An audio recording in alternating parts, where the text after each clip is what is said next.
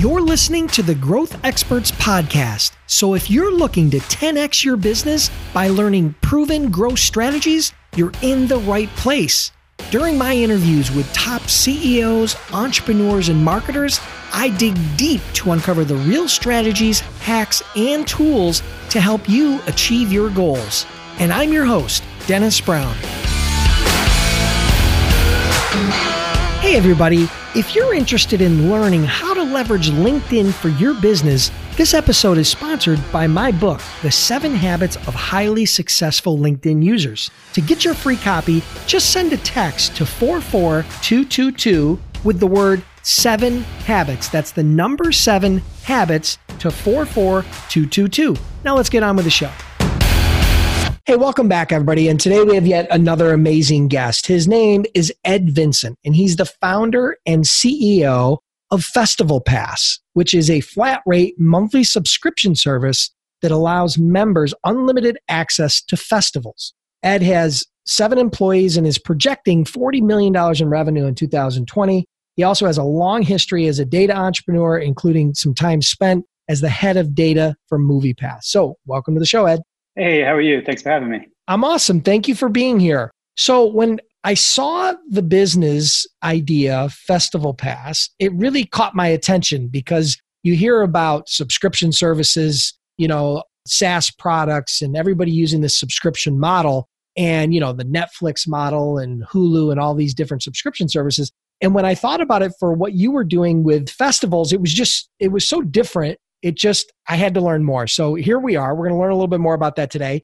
Take everybody back and give everybody a real brief intro into kind of how you got here, because I know you've been an entrepreneur for over 20 years. Catch us up to speed, and then let's dig in. Sure. That sounds great. So everything in launching a new business as an entrepreneur ends up being a context to why today, how I got here. And I've been an entrepreneur for a long time. Back in the Internet 1.0 days, I built an e-commerce company that I sold in 2001. And then through most of the 2000s, I had an agency, and it was an experiential marketing agency. And that's relevant because it really drove my passion for live events.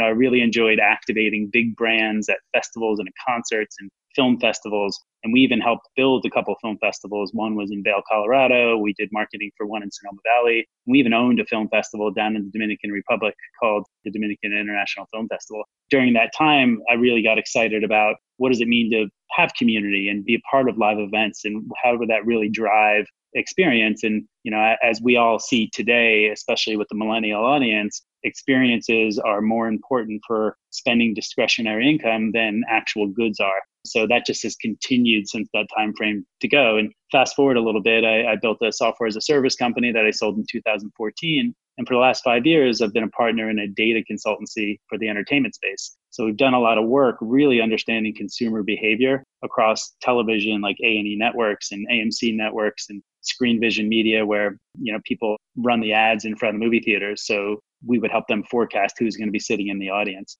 So when I take all of that past history and I kind of bring it up to speed today, another client in that consultancy was a company called MoviePass, which a lot of your listeners probably heard of. And it had pretty spectacular rise and fall in terms of one of the fastest growing subscription services ever, faster than Spotify, faster than Netflix. And unfortunately couldn't sustain a certain business model for multiple reasons. But one of the fascinating parts about being in that mix was I really got to see what works and what doesn't work in building and managing a subscription service.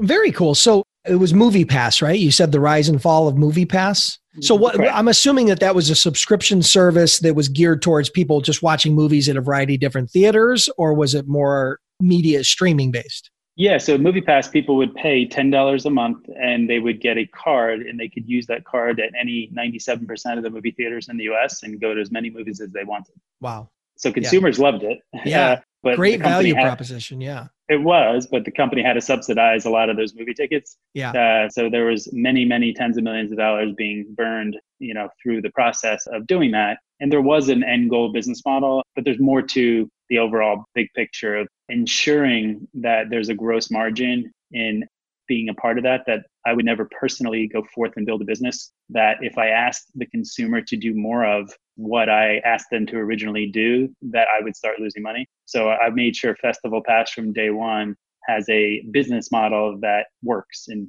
the way we've done that is through a credit-based currency. I'm happy to talk about that a little more if it makes sense to you. Yeah, perfect. So, I mean, the advantage of seeing the rise and fall of that is obviously living in advance through their, the experience that you had there and the pros and cons and what they learned. Obviously, if they could go back and do things differently, they probably would make some very different decisions, and you have the foresight for that. So I'm excited. So why don't you tell people a little bit about Festival Pass so it's in context, right? Because I know it makes sense, right? It's to have access to these festivals, but what kind of festivals are you talking about? Is it a wide range? Is it very niche? I mean, what does that look like? Yeah, so great segue. So the first thing is the live events industry that a lot of people just don't know how big it really is.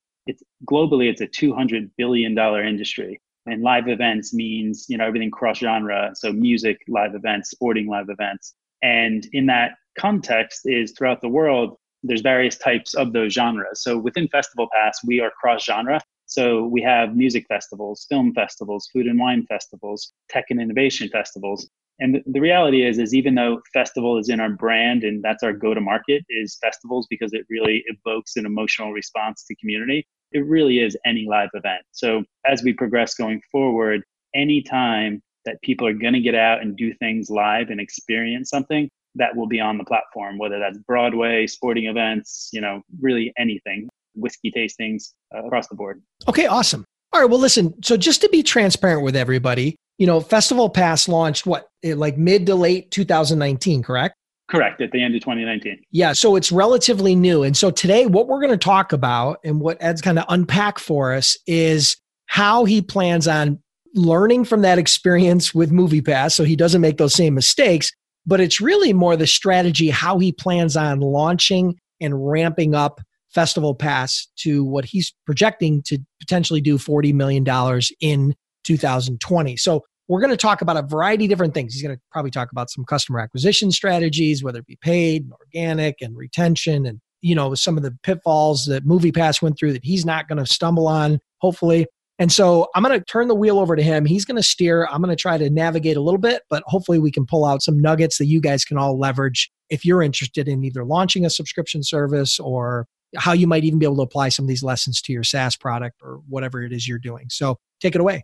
Sure. So when I look at the overall strategy to kind of hit the numbers that you brought up and mentioned, it really has to start with some fundamentals. So when we looked at the industry, one, was the industry big enough to empower enough consumers to want to be a part of it? And the answer is yes. The second thing is the pricing mechanism within the industry flexible enough where there's enough gross margin for a marketplace? And that was one of the problems that existed in the MoviePass world is there just wasn't any gross margin because the studios controlled pricing. So an exhibitor, a movie theater, even if they had 80% of the seats go empty, they could not sell a ticket for $5. They had to sell it for the $15 that the studios required in order to make that happen. So without dynamic pricing, there's really it's difficult to really find gross margin.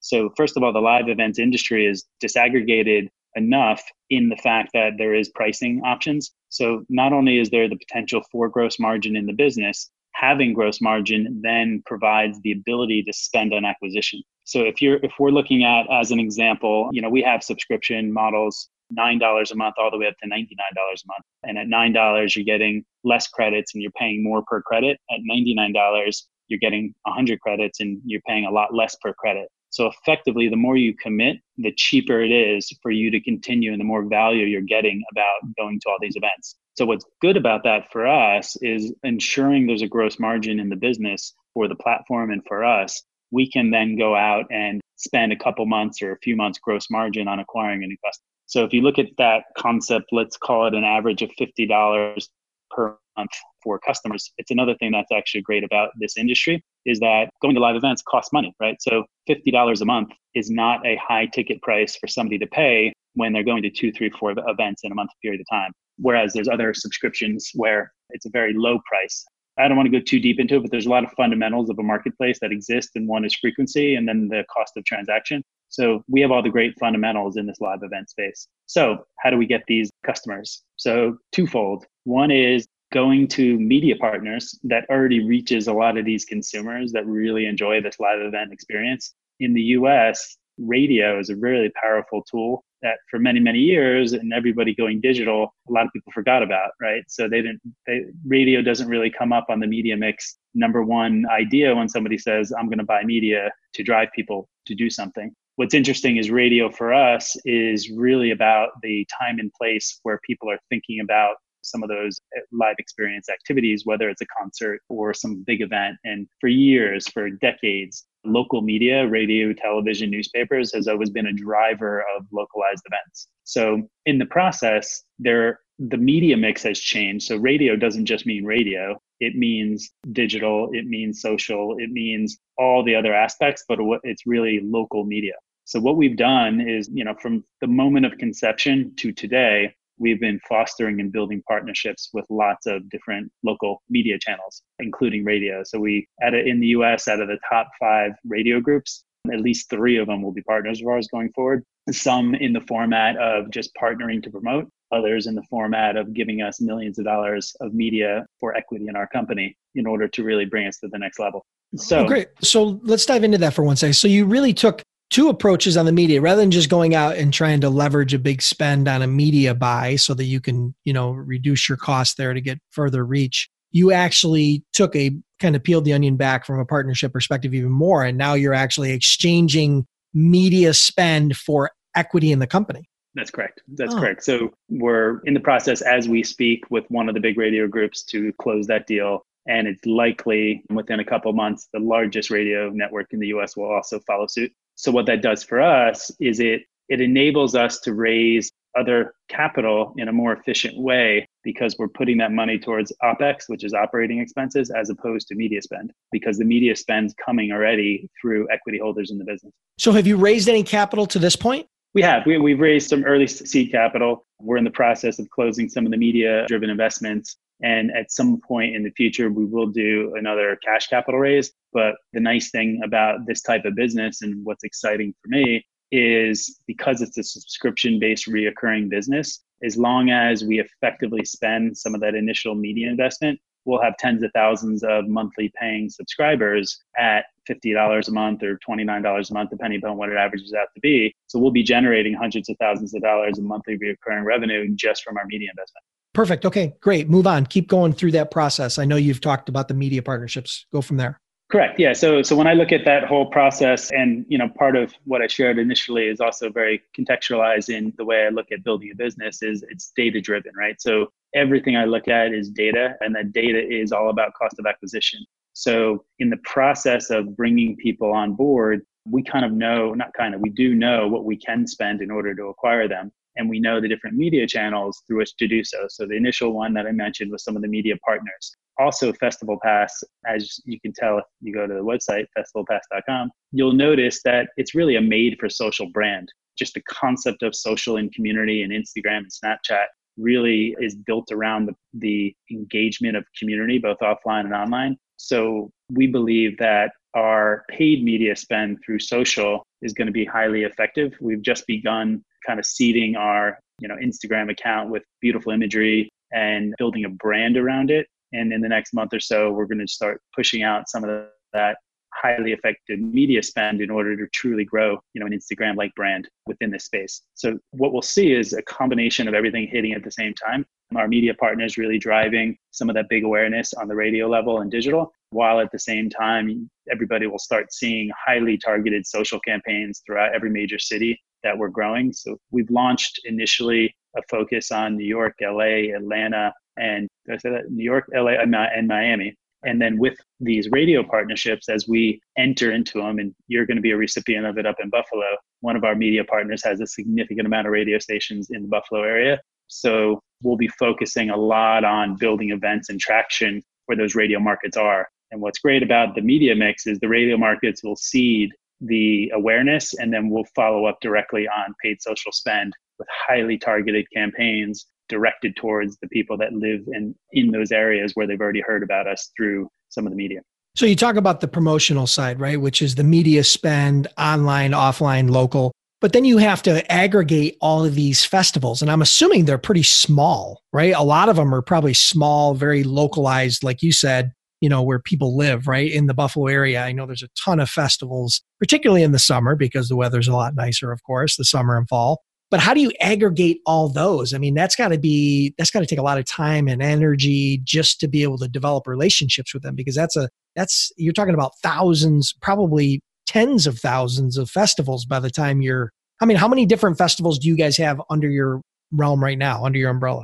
Yeah. So the answer feeds both of your questions. Okay. So at the end of the day, yes, it would be very difficult to go one-off and do separate deals with individual events and festivals. So just like any kind of business, there's the short tail and the long tail. And in the short tail, there are companies that have already aggregated a lot of the businesses. So for example, one of the media partners that is going to be investing in our platform also happens to own 400 live events, specifically in the Buffalo area. So immediately upon the deal, those 400 events are on our platform. One of the other major radio groups actually manages and owns 20,000 events a year across all of their markets. We're still trying to push them over the line to get all of their events on the platform. So we'll see when those come on board, but the platform isn't dependent upon that. That would just be very enriching to have those as well.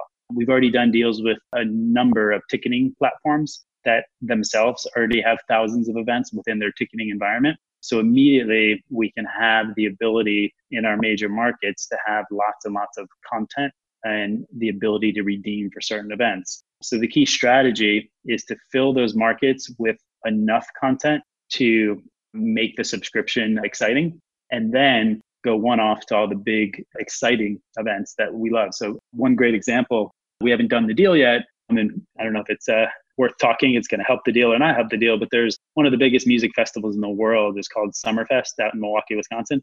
800,000 people go to that festival over 2 weeks. So we've been in discussions with Summerfest, and if we're able to close the deal with Summerfest, what that does is it opens the entire Chicago, Michigan, Wisconsin market for us. So then we'll underlay Chicago with hundreds of other events, knowing we have this big, exciting, sexy event called Summerfest that everybody can still utilize to go to on our platform. So help me understand the economics of this, right? So, I mean, let's take that example, Summerfest, or if you don't want to talk in detail about that, we can pick anyone, whatever you want to go. But, you have somebody who's got 800,000 people coming to an event, and theoretically they're paying X dollars to enter the event, right? They've got some sort of admission fee typically to get into that event, I'm assuming, right? They got to pay some sort of ticket price to get in. And what do those ticket prices typically range? I mean, they probably range anywhere from $5 to $50 maybe. I mean, that's a pretty good range. Yeah, so there's two answers to it. Yeah, so you can pay $5 up to $500. There's some 3-day festivals like Coachella that cost $250, $300 to go to. But you're right, and that was why it was so vitally important for us to have a credit-based business model, because that credit-based model allows people to spend on whatever festivals they desire. So a $5 like admission is 2 credits, whereas a $50 like admission would be 36 credits. I'm using those as an example. Once you have a credit bank, you can choose to spend it how you wish. So it's not 1-for-1 tickets, it's the credit. Okay, so that makes total sense. That's where you connect the dots. Yeah, okay, now that makes sense. Got it. So like you said, a higher ticket event is just going to cost more credits, which is accommodated for in the subscription. And they can accumulate these credits over time. They don't have to use them every month. They can just accumulate them. Even if they're accumulating them over the winter and they're not going to a lot of events, like maybe in Buffalo in the summertime, they can use all those credits. So they've got a big bank of credits and then they can use them. That is absolutely correct. So the more you commit to on a monthly basis, the cheaper per credit price you have, the more value you get. So it is like a savings account in some capacity. Is why not spend $50 a month and get a lower price per credit so that by the time spring or summer comes, I have a few hundred credits in my bank and I'm going to go to tons of events and I'm going to get it at a better deal. Got it. Perfect. Okay, great. All right. So we talked about how you're developing the partnerships to get the events. We talked about how you're going to use, some traditional media and some digital media to drive customer acquisition and engagement. What else? Where else do you want to take this? How are we going to get there? 40 million is it's a big step, right? We got a long ways. How many customers do you think that will equate to, subscribers do you think that'll equate to hit that rev number? So I'm going to do the math right now backwards because, it really all depends on what that average monthly price per customer is. Yeah. Or the spend is. And we don't really know yet, but we will over time. And then, so basically if you're looking at, you can do the math in general. So 100,000 subscribers at an average $50 a month is $5 million a month, times 12 is $60 million a year. So just under 100,000 subscribers would be that $40 million number that we're talking about. Gotcha. Perfect. All right. So yeah, and obviously you're early revenue here, right? You've got some subscribers and you're early on in this process, but you're really looking to ramp it up. So you got to make some assumptions on what the average subscription is going to be, what the lifetime value, how long they're going to keep the subscription for. I mean, a lot of this stuff you're going to be figuring out over time. And that's what I think what makes this really interesting, because what I think, Ed, and I'm saying this now, is I think that, towards the end of the year, we should have a follow-up and see how things went. Absolutely. Because ultimately, I mean, you're putting yourself out here right now. You're not telling the story in hindsight. You're telling the story in advance. And so you've been willing to put yourself out there and say, hey, listen, this is the plan. There's obviously, every plan is only as good as until you get into the middle of the ring and get punched in the face. And I'm sure you're going to take some jabs and some right hooks. Sure. But it's going to be a learning process. So I'm excited about that. And I think that differentiates you from most of the guests that I've had on, because they're telling a lot of their stories in hindsight. So I'm excited to see what happens. Is there anything else you want to talk about specific to how you plan on ramping this up, or maybe some key components that you think could potentially make or break the results? Sure. So there's two other ones, right? So you asked in the media mix. Obviously, having a conversation like we are today will make this a company aware to other people. Starting in the next month or two, there's going to be a heavy PR push.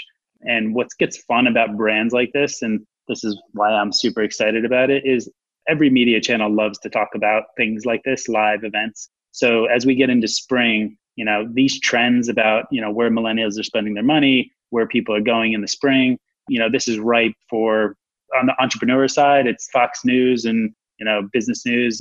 But on the consumer side, it's good. It's, Good Morning America and every morning show throughout the country hearing about spring coming and where am I going to go and what am I going to do? And we have a really great PR team here in New York that's kind of beginning that process to really build out that kind of global expansion on the news cycle. So that's one. And then the other thing is really corporate partnerships, right? So when we talk about the idea that how do you retain a millennial? I keep referring millennials only because they are known to love experiences, but how do I retain somebody in my business? What is my HR program for them? What if I gave 5,000 employees and I gave every employee a Festival Pass membership and they can go to any event they want? Like, what a great perk. Like, I work for this company and I can go to any event I want. I can go to film festivals. I can go to all paid for by the company. And there's an economic model that really makes that work for the company. So the way we look at it for the company is as long as they're paying the minimum monthly subscription fee, so $9 a month. So if I have 1,000 employees, 5,000 employees, I'm committing to $9 a month. And then we'll provide a credit pool for all of their employees. And they'll only then have to pay us for the usage. Oh, that's interesting. So that's more of a corporate type program where they come in. Oh, so that's a totally different angle on customer acquisition. Very interesting from a retention, from acquiring and retaining talent in your organization, using that as a perk. I like that. Yeah. And, one company alone could hit our $60 million a year budget by having, 10,000 or 100,000 employees. Yeah. Time for you to take some trips to San Francisco, huh? Yeah. There's some big, I heard there's some big guys up there that like to employ millennials particularly. So yes. Pretty cool. Well, listen, a couple rapid fire questions and then we're going to wrap it up for today. What's your favorite growth tool or software that you use to grow your business? Maybe a SaaS product or an app of some sort, something that you're using regularly to help you grow your business. Yeah, I don't know if this is a growth tool itself, but to manage any kind of distributed company where it's a remote office, you can't do it without Slack. It just enables everybody to communicate better and has a lot of integrations to tools. Yeah, Slack is definitely a popular one for sure. And what would be one book that you would recommend to the audience? Maybe something that helped you along in your journey or you think would help them along in theirs? Sure. One of my favorite books is it's called Measure What Matters. So it's John Doerr from the VC world created a KPI process. And coming from a data perspective, I love measuring things. But again, Measure What Matters builds overall goals like we're talking about. How do we as a company hit $40 million by the end of the year? Well, we need 100,000 subscribers. How do we get 100,000 subscribers? Well, this quarter, we need 30,000 subscribers. How does this quarter do we hit 30,000? So it really backs into overall company-wide goals, but very simple, easy to measure goals. Love it. Perfect. Well, listen, Ed, let everybody know how they can learn more about Festival Pass, connect with you maybe on social or your website, and then we'll wrap it up for today. Great. So festivalpass.com is the easiest place to find everything you need to know about Festival Pass. You can sign up for free and, and find out about all the events and then upgrade to a paid plan when you're ready. We're on any of the social media places. So Instagram, just search Festival Pass, and Snapchat, Facebook. And as we continue going forward, those channels will be more and more relevant from a messaging standpoint for us. Love it. Perfect. Well, listen, I'll make sure I put all those links in the show notes. I really appreciate you being here today. I'm excited because you've got a huge task in front of you, but it sounds like you got a great plan and a great team. So maybe we'll follow up here later in the year, see how things are going, and we'll touch base then. That sounds great. Thanks for having me. Thanks, Ed. Listeners, I want to thank you for tuning in. I truly appreciate your time. If you're enjoying the podcast, then do me a huge favor. Click the subscribe button now, and please leave me a review. It would mean a lot to me.